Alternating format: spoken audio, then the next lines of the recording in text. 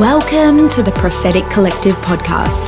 My name is Stacey Hillier, and I'm so excited that you've decided to join me, some of my friends from all walks of life, as we chat about how the prophetic is purposed to build both the church and to break outside of her four walls into your world. We'll chat to prophetically minded people who will inspire you. They come from all walks of life, somebody for everyone to relate to. And each conversation has the purpose of equipping you to prophetically build and lead in the places and spaces that God has placed you. So let's go.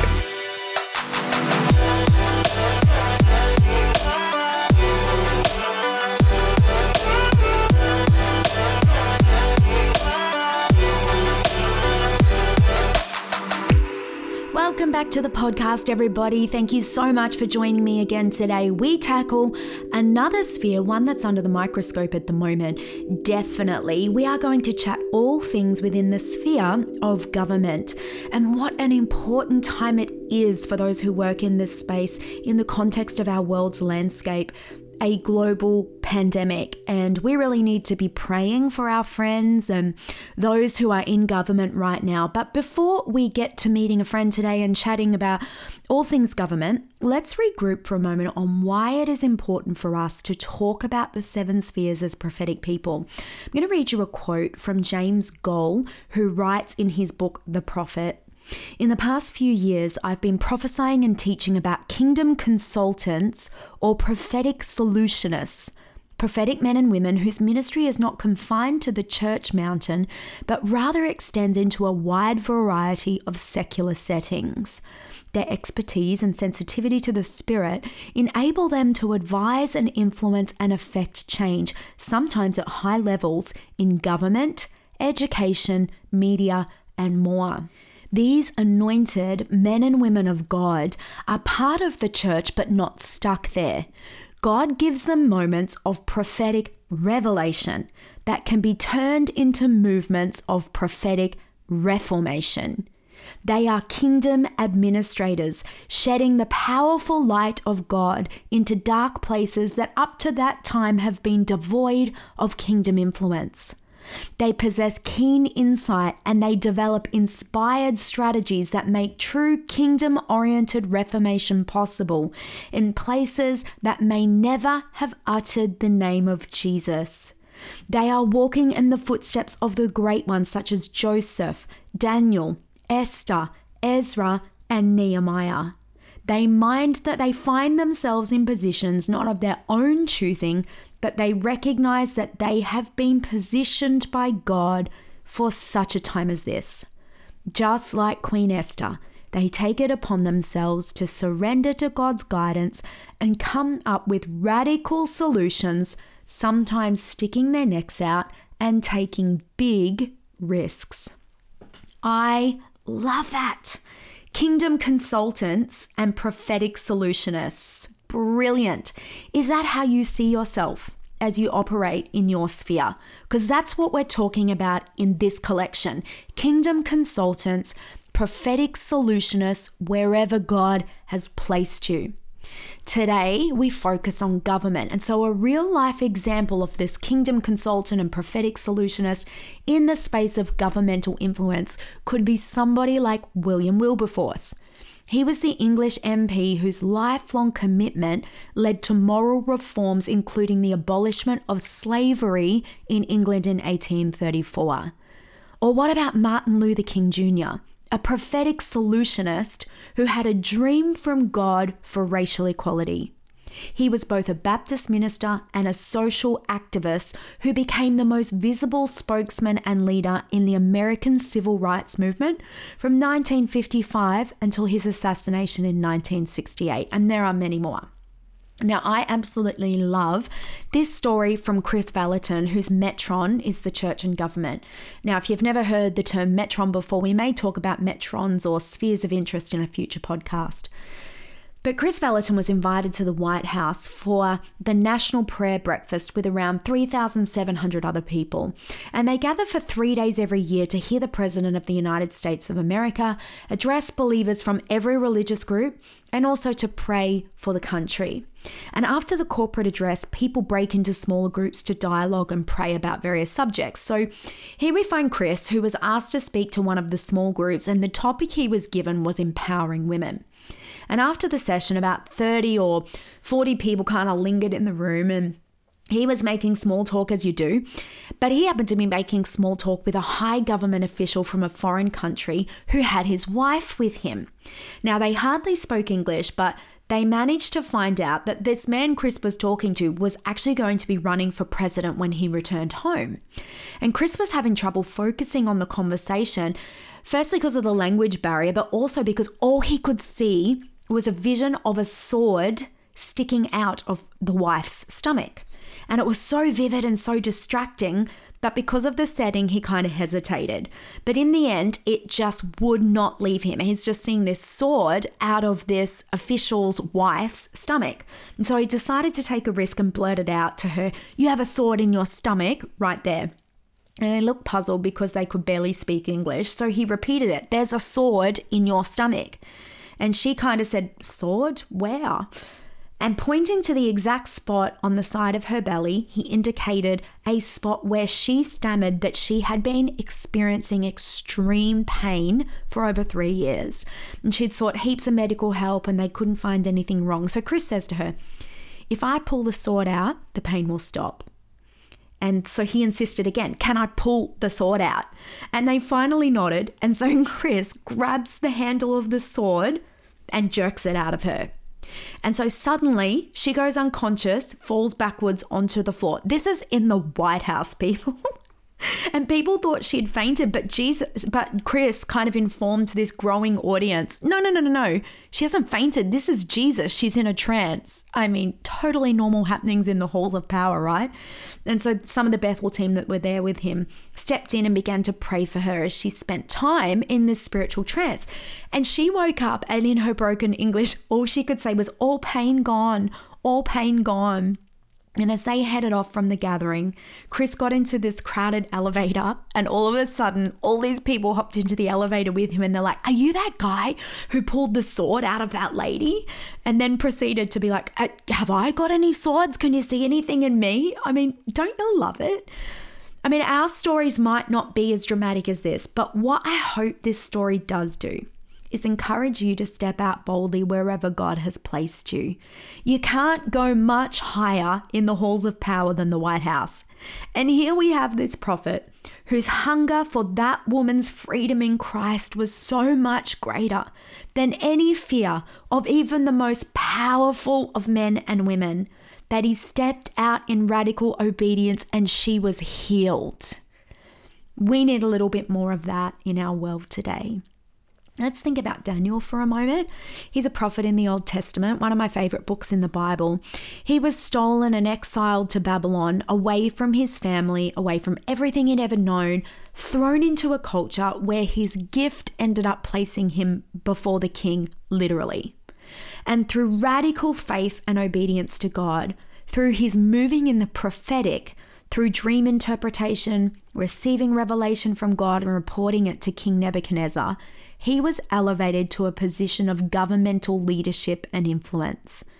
Proverbs 18:16 says, "A man's gift makes room for him and brings him before the great." I believe this is true when we step out in operating in the gifts of the Spirit, which in another podcast we've talked about, they appear in 8 passages in the New Testament, none of those exhaustive lists. But the main place that we refer to is 1 Corinthians 12. And this outlines the spiritual gift of prophecy.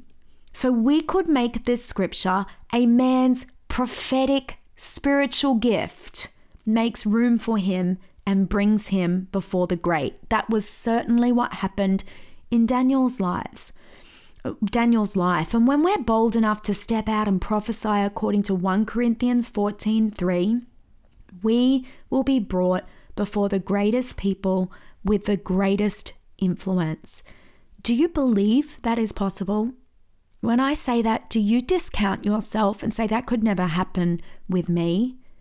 Well, I have a friend whose life is a living testament to just that.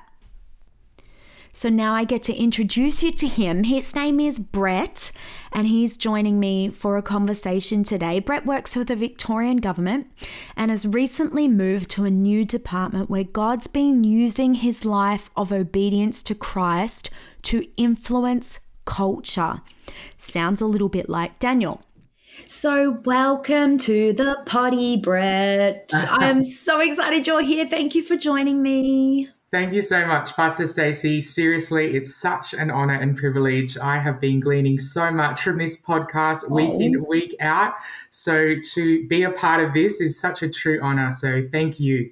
You are so sweet. The honor is all mine. So why don't you tell all the peoples, all the listeners, a little bit about what you do and what area of the government you work in? Yeah, sure. So I've actually been working for the Victorian government for the past 10 years, which has just gone like the blink of an eye. And so I've worked in many different departments in a variety of different roles over the past 10 years, but have recently come on board to Department of Education and Training in their corporate sector and have joined in the IT division. And so my role is a Scrum Master, which is a bit of a random title. I know, probably unfamiliar to most, but basically this type of role actually sits within an emerging project management methodology that really seeks to change the way we're working and flip, I guess, your traditional convention of command control, hierarchical project management to a more self-empowered and cross-functional and collaborative type of delivery model.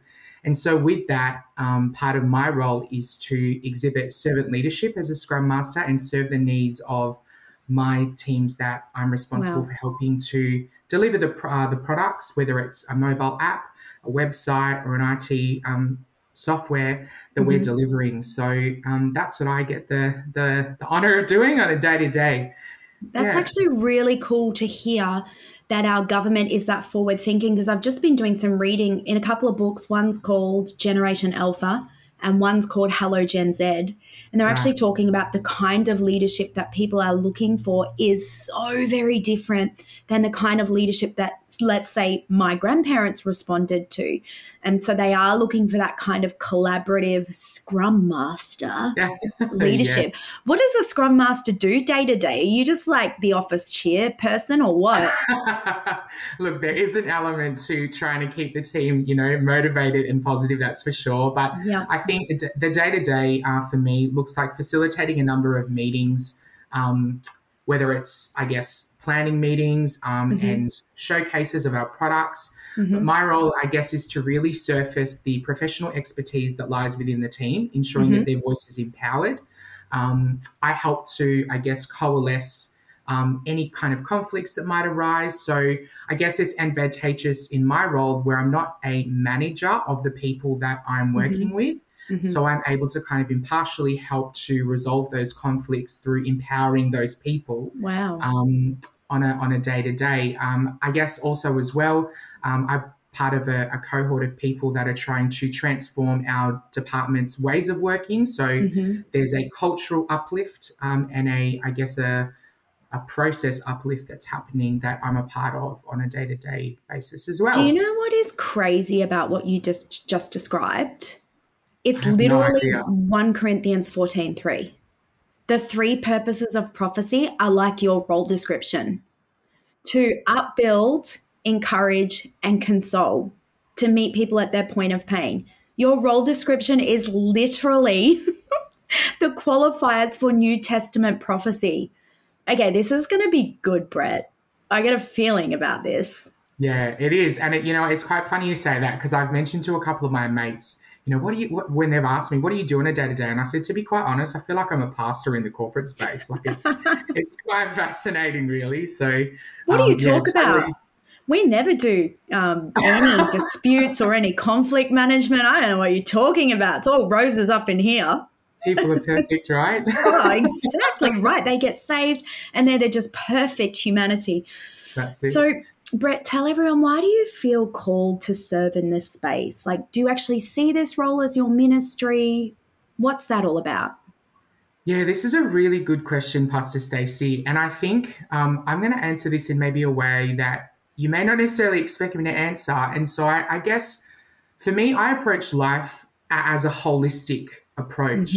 So I try not to compartmentalize my life. You know, when Romans 12 talks about presenting ourselves, our bodies Yeah. as a living sacrifice, that's not compartmentalized. In Matthew 16:24, you know, it says, if anyone wants to be my follower, Jesus is speaking, you must give up your own way, take up your cross Come on and follow now. me. And so that's a holistic life before the Lord.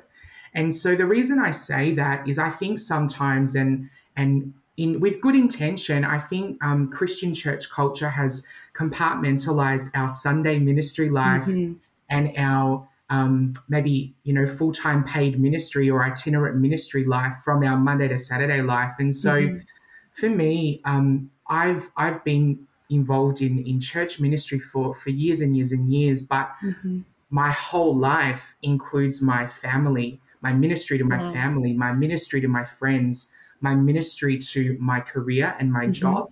And so in this season in my life, I do see this as what God has called me to do. And I do see this as my ministry. And I think it's so important as believers that we, well, this is my view anyway, that we look at our lives in that holistic type of way. And I guess if I can encourage people who are listening on the other side as well, just to encourage us with this thought, you know, there are so many people I know that feel called to vocational ministry, and I think that's amazing. And I myself, you know, have my own dreams in my own heart, but I actually believe that God wants us to be faithful with the little and what we have in our hands now and not just wait. And so that's why I see my role in my career as ministry, and I do feel called to serve in that space in this season of my life. And that may end, but for now, that's what God has asked of me to do. And so I'm going to be as faithful as I can, that hopefully in seasons to come, God can then trust me with something different and maybe more.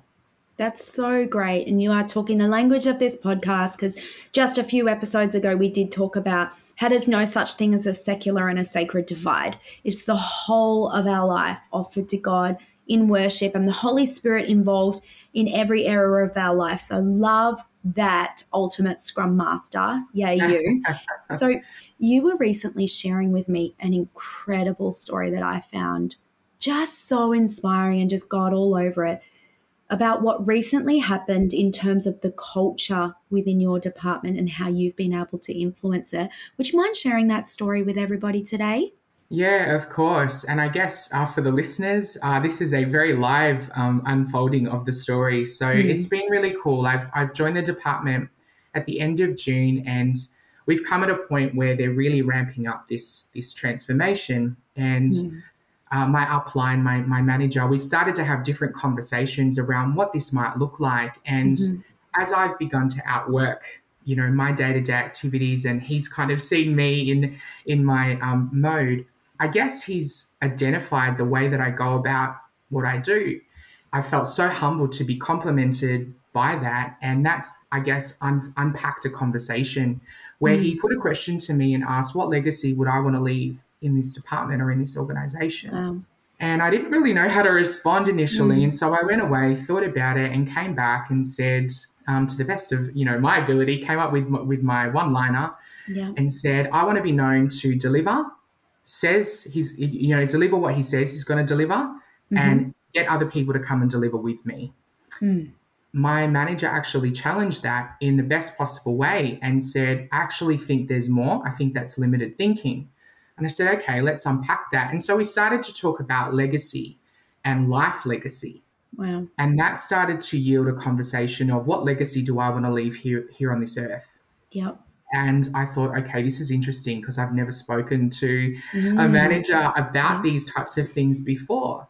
my manager is actually an incredible guy, very kind of, I guess, spiritually awakened in that he's read many different religious texts, be it the Bible, the Quran, not a Christian, but nonetheless very open, studied organizational psychology, so has an awareness of emotions, feelings, thoughts, all those sorts of things. And so I thought, you know what, I'm going to take a bold risk and I'm going to be really open and transparent. And I started to explain how, I see that God has placed dreams in my heart that I want to see outworked. And I feel that there's certain things that I'm going to be doing in ministry life in the years to come. I want to be a part of making people feel empowered, discipled, encouraged.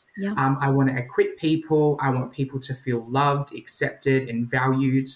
And so I started to talk about all of these things that are important to me in the life that I want to live on this earth and how I want to go about it.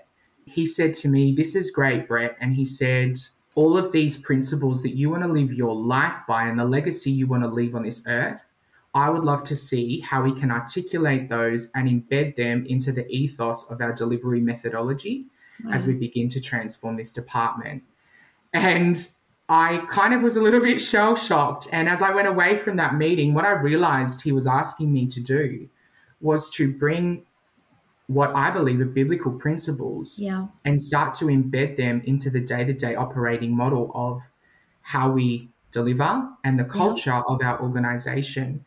And so since then, we've started to unpack what that might look like. And we've started to talk about, I guess, some of my own personal characteristics and traits that I bring to the role based on, I guess, who I am as a believer. But one of the things that I guess I tried to make certain principles palatable because they need to, work within a government landscape. But one of the things that I actually put to him to start to unpack with me were the fruits of the Spirit. Wow. And I said, this is the only thing, his name is Shakti. And I said, this is the only thing, Shakti, that I can't make palatable to government language. Can you help me? I do my best to live by the fruits of the Spirit, be it love, joy, peace, patience, kindness, gentleness, goodness, faithfulness, self-control, if I've got my 9 fruits all there. You nailed it.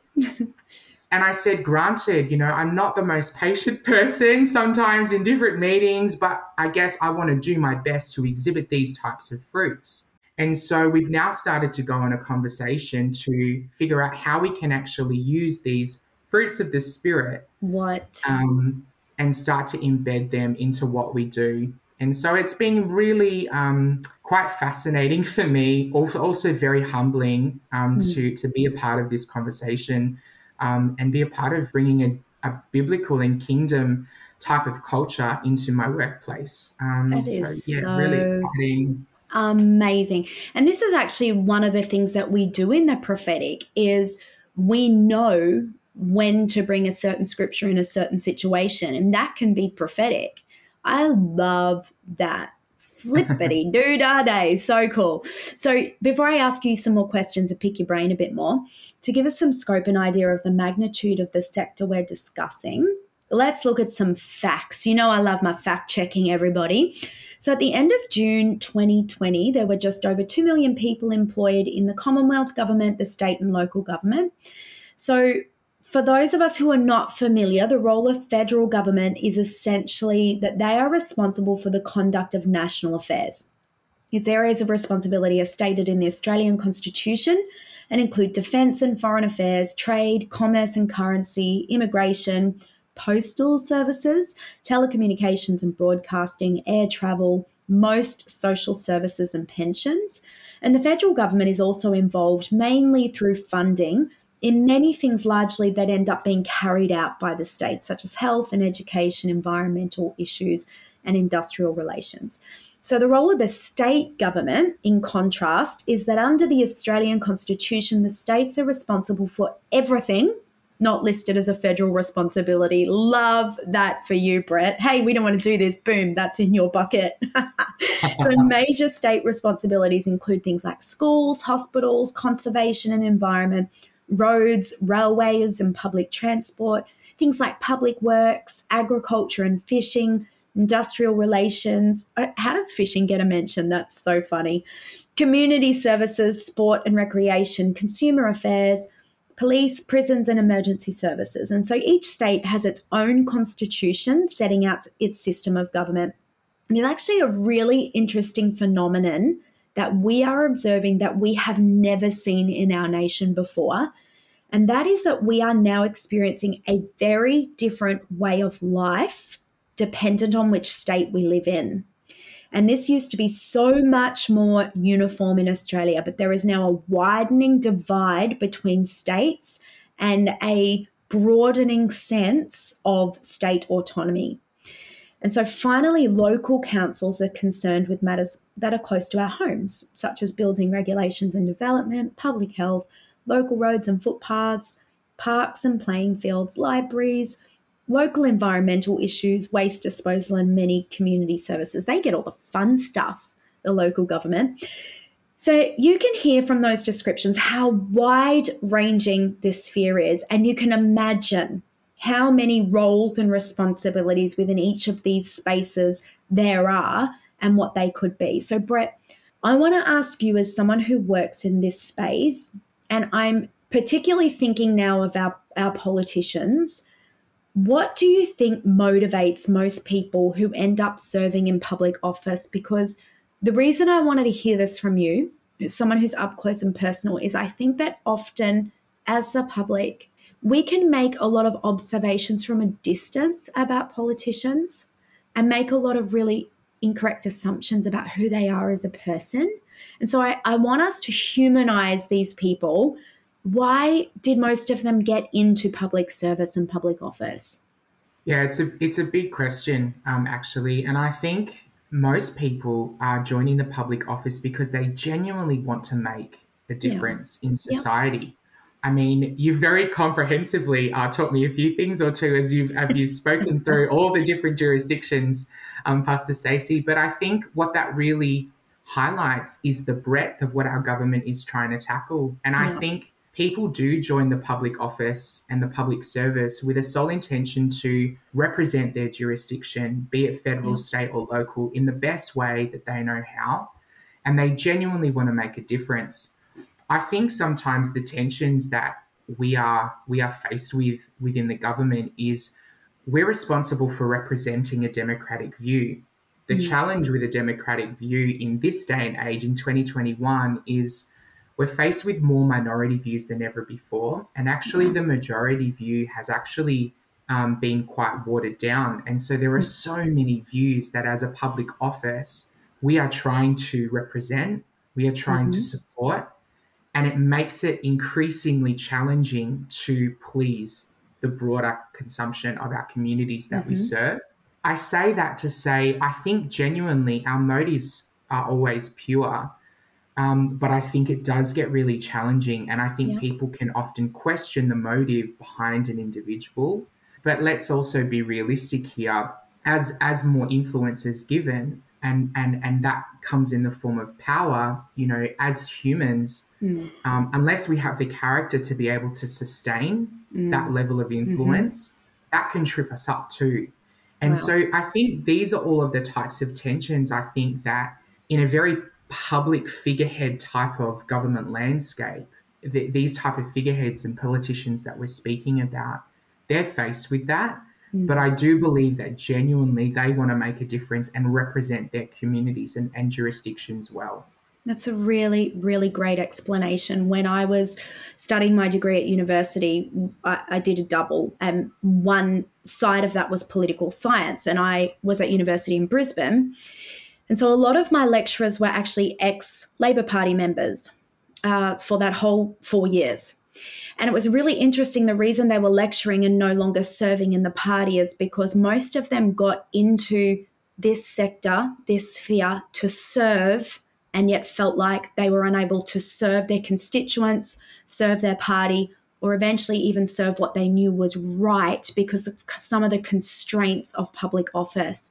And so I think it can be very easy for us sometimes to sit back and make judgments about these people without, in any leadership position, we're only ever getting part of the picture. Yeah. And it can sometimes be very difficult for them to even lead by their convictions or the party's convictions or even what would serve people well. So it can be a really difficult role, can't it? Yeah, absolutely. And I mean, I think it can be quite challenging, particularly as the government. It's really important to remember that there are various parties. Yep. And so one of the challenges that can often be faced with your intention to serve and make meaningful difference is you're actually up in competition with many views Mm-hmm. within our government, many different parties that have their own political affiliations and their own agendas. Mm-hmm. And that can actually make it quite challenging Mm. for individuals and cohorts to make a path forward. So I absolutely agree. It is a challenging space. Yep.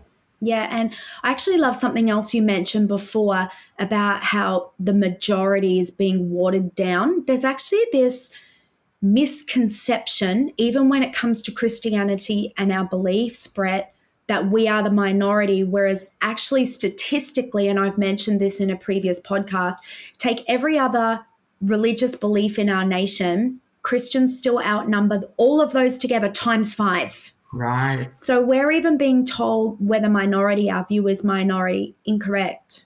We're right, actually by a long way still the majority. So right. right now we do actually see some policy being outworked, and there'll be a lot of factors involved in that represent minority and not majority. So it's interesting that you mentioned that. So Brett, given our current climate, how can we pray for people who work in this sphere? Like, what are the greatest needs right now? Yeah, again, a big question. And I see such power in prayer, Yeah. right? Like there Yep. is so much power in what prayer does. Mm. This might sound a little bit cliche, but our government needs more wisdom than it's ever needed Come on. before. In Proverbs 28, there's a scripture that says, when there is moral rot within a nation, its government topples easily, but wise and knowledgeable leaders bring stability. And I think Wow. that's what we need to be speaking over our leaders today.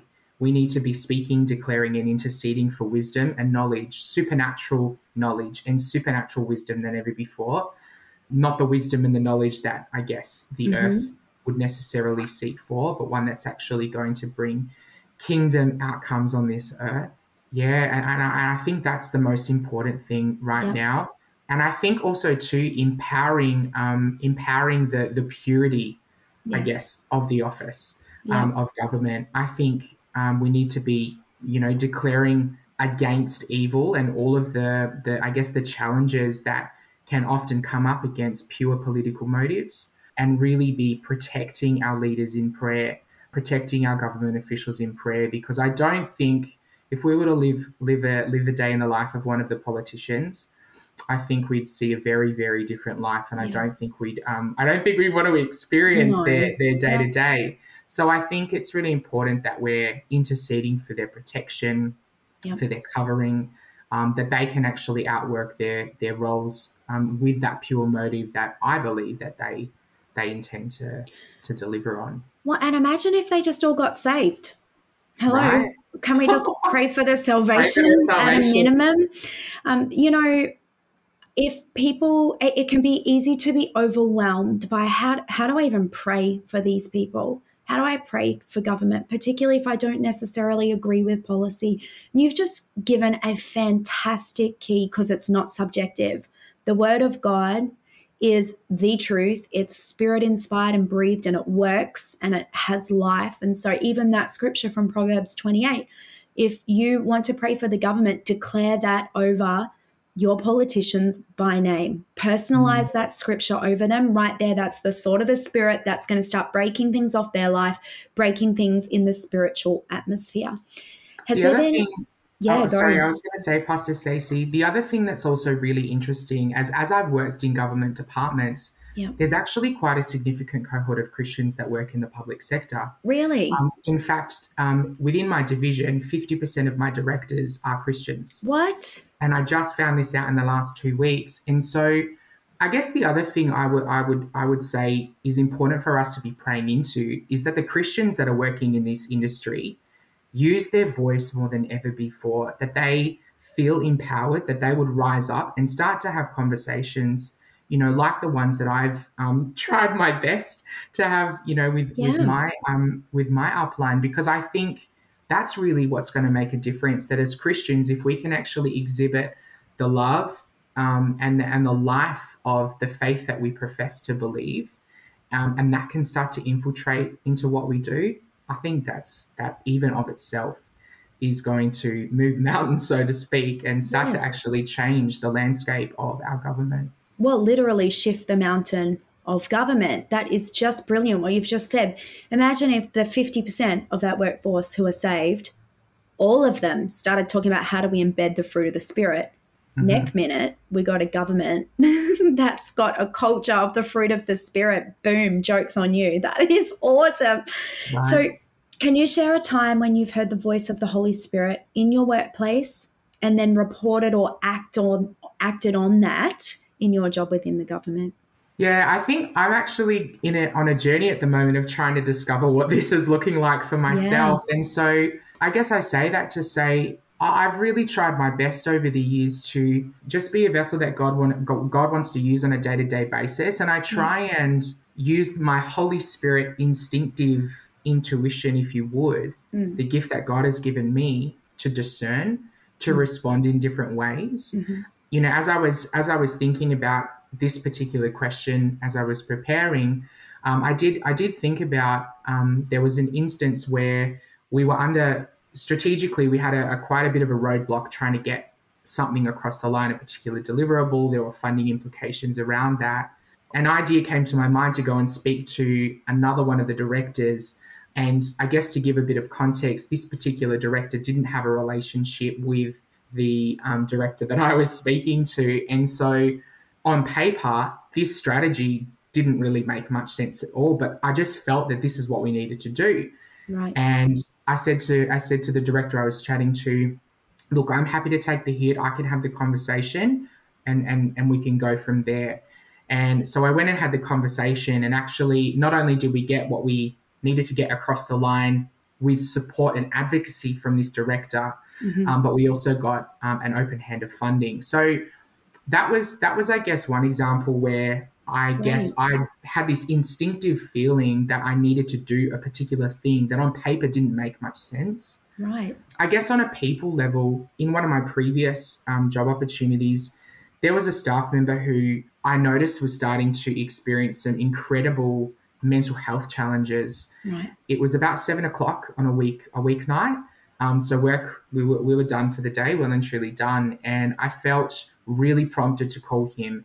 And that's not something that I would usually do. I wouldn't call my colleagues after hours, work-life balance, boundaries, all those things are really important. But I really felt to call him, and he picked up the phone and he was in a bucket of tears.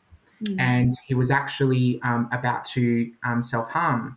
Wow. And so, you know, it was just a little prompt that I had in a moment to reach out. Didn't know why, but I reached out and got to be a part of then an ongoing conversation that really was around helping to support him in what was some pretty horrific mental health and physical harm challenges that he was experiencing.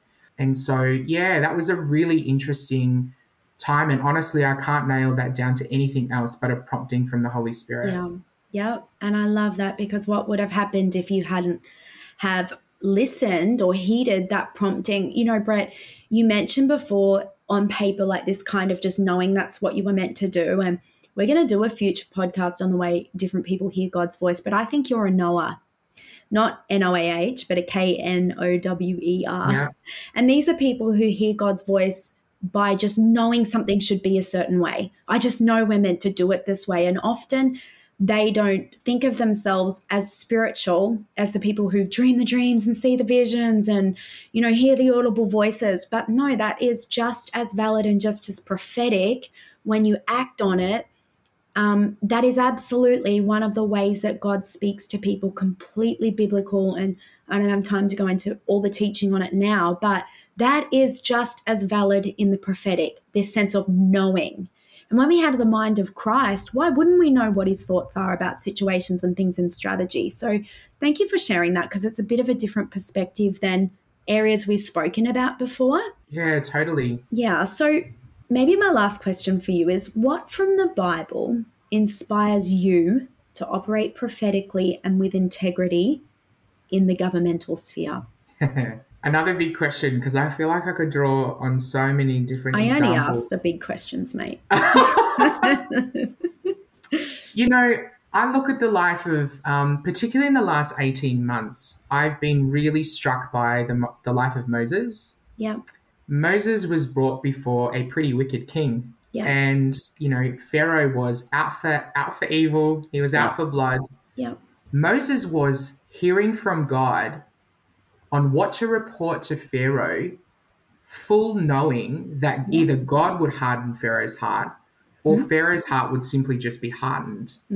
Yet Moses still took the risk. He was still bold enough to report what God was saying. Yeah. And I think that's so encouraging for us, particularly right now, because I feel like at every turn, there's definitely risks and reasons why we maybe should or should not profess what we feel that God is saying. But I love that we can glean from someone like the life of Moses and take that boldness, take that courage, and go ahead and do it anyway. I mean, if you look at once Pharaoh's demise was, eventuated, I guess. Yeah. Moses he drowned.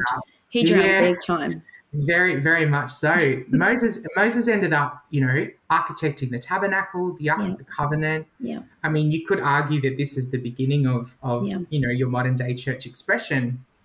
And I think to see, and not to mention the Ten Commandments, right? So the laws of that day. I think it's quite fascinating to see the life of Moses and how he just simply kept open-handed before God. But even when God was thinking about punishing the Israelites for their rebellion, Moses went back to God and said, "Please don't." Yep. And he's interceding on their behalf. And there's this servant leadership coming right through Moses' life. And so I think for me, particularly in the last 18 months, I've really gleaned a lot from Moses and how I can apply that in my day-to-day job, because I want to be someone who does take risks for the sake of truth. And I serve the people that are around me and I advocate for them, but I also tell them what they need to hear when they need to hear it. And I think Moses does that so well, and it inspires me to do the same. He does do that so well. He is a governmental prophet because he's hearing from God and making laws for the people. And let me encourage you, you're already doing that. You just told us a story before where I don't know many other people who's sitting with a government manager official, hey, what do you want to leave as a legacy? And you end up in a conversation about fruit of the Spirit. I don't know many people who would do that, Brett. You're already doing what you just said are like goals. So you better get a bigger one, my friend, because you are already living that one. And I just want people to be inspired by that today. Like, who knows what will open up to you if you don't hide the Jesus inside of you when the conversation opens up. Mate, we are so proud of you and so blessed to have you in our church, in my life, but also for the people listening today. If you work in the governmental sphere, listen to this, because this is somebody taking their ordinary everyday life where God has placed them and allowing God to use them how he wants to, hearing his voice and obeying it. And it's just brilliant. It's what this podcast is all about. So thank you so much, Brett, for being with us. Such a pleasure. Thanks so much for having me, Pastor Stacey. You are so welcome. And you got to drop that pastor thing. So to all of our listeners, please do all the things. Subscribe, share, all the things. Tag us on socials.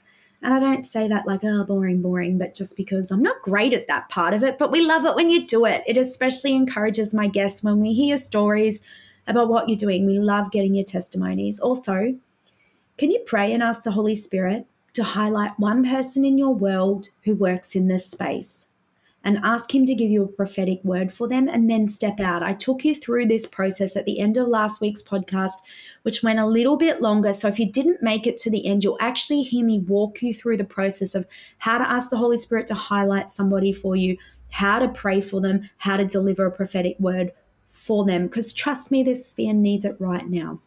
So I want to finish with this quote, again from James W. Goll. As a prophetic individual, just make yourself available to God and stay flexible.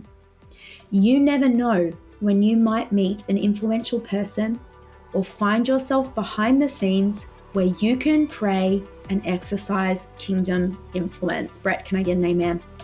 Amen. Ain't that the truth? So, kingdom consultants, prophetic solutionists, go forth and be all that God has called you to be. You have the full backing of heaven behind you, and you have my prayers. Talk soon.